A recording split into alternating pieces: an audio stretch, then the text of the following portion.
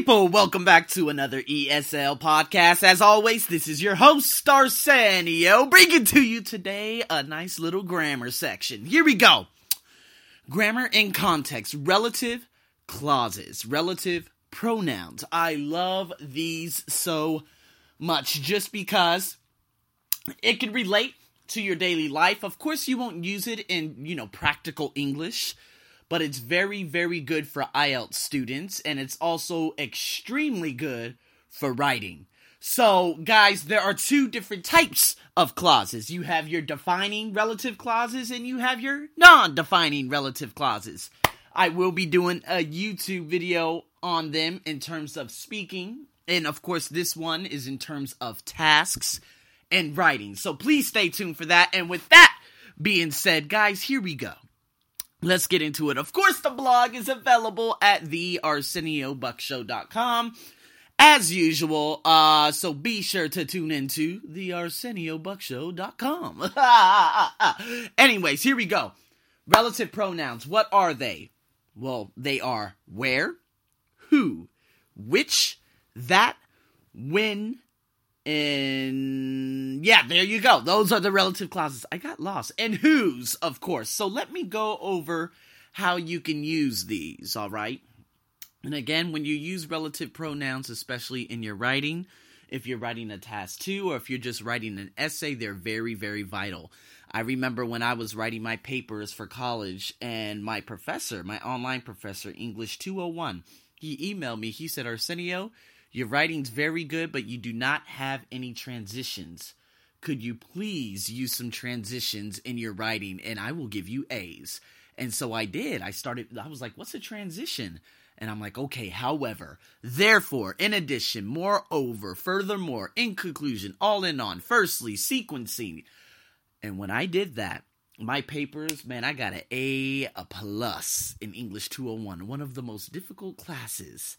And I was just so happy. Oh my God. So, guys, and I just had a student from Libya contact me.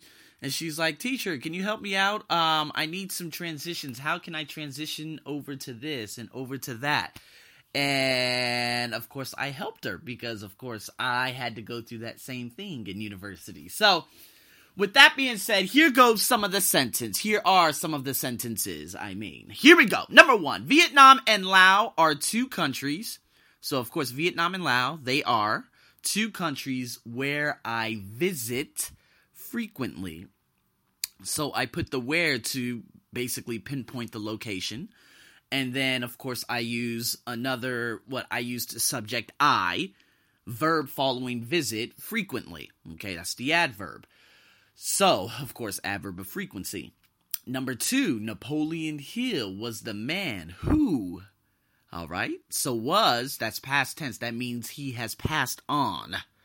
The man who wrote, okay? Who, relative pronoun, wrote, Think and Grow Rich.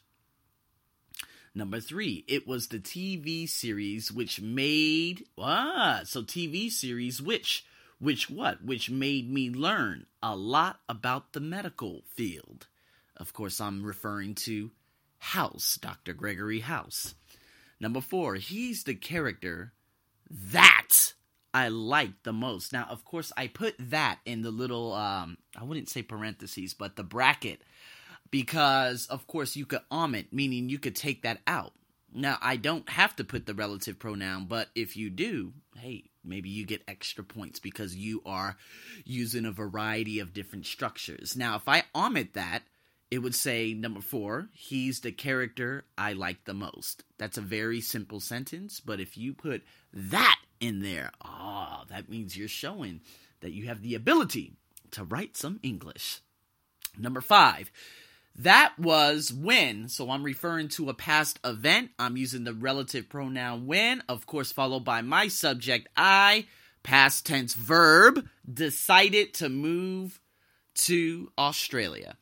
So when I was in Melbourne the second time in April of 2010 and I was on the beach of St. Kilda, I said, this is the moment that I make up my mind that I will be moving to Australia. When I came back from, of course, Australia, I saw Evander Holyfield, the famous boxer, at the airport. I got into the car with my mom in Las Vegas, and I said, Mother, this is it. I will be moving to Australia next year. She got all teary-eyed.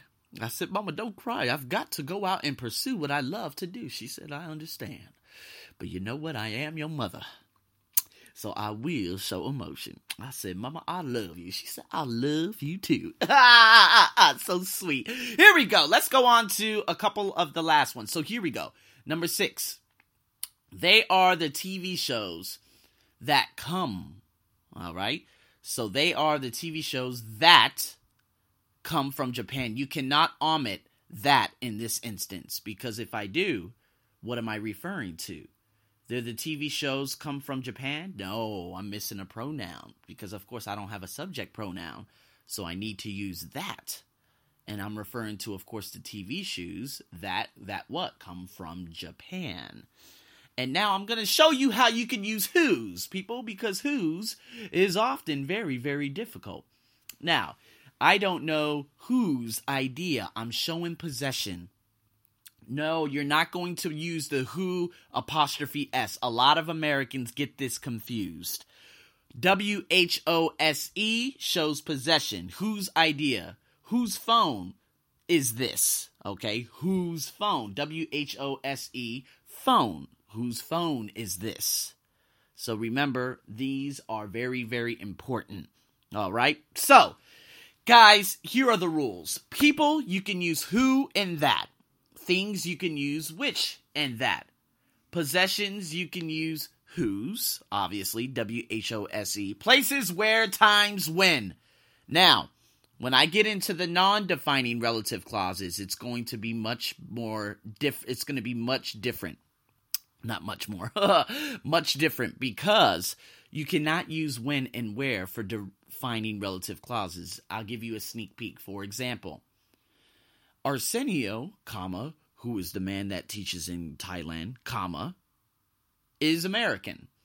You see what I mean? That's a non-defining relative clause. I'm actually putting information in the middle sentence, just adding on to what I'm saying in the sentence. But you cannot use when and you cannot use where. So, with that being said, there are some very, very good sentences and practices on my website, the blog, thearseniobuckshow.com, for you guys to do. I want you guys to make some sentences, and I want you guys to put in some information that is true for you.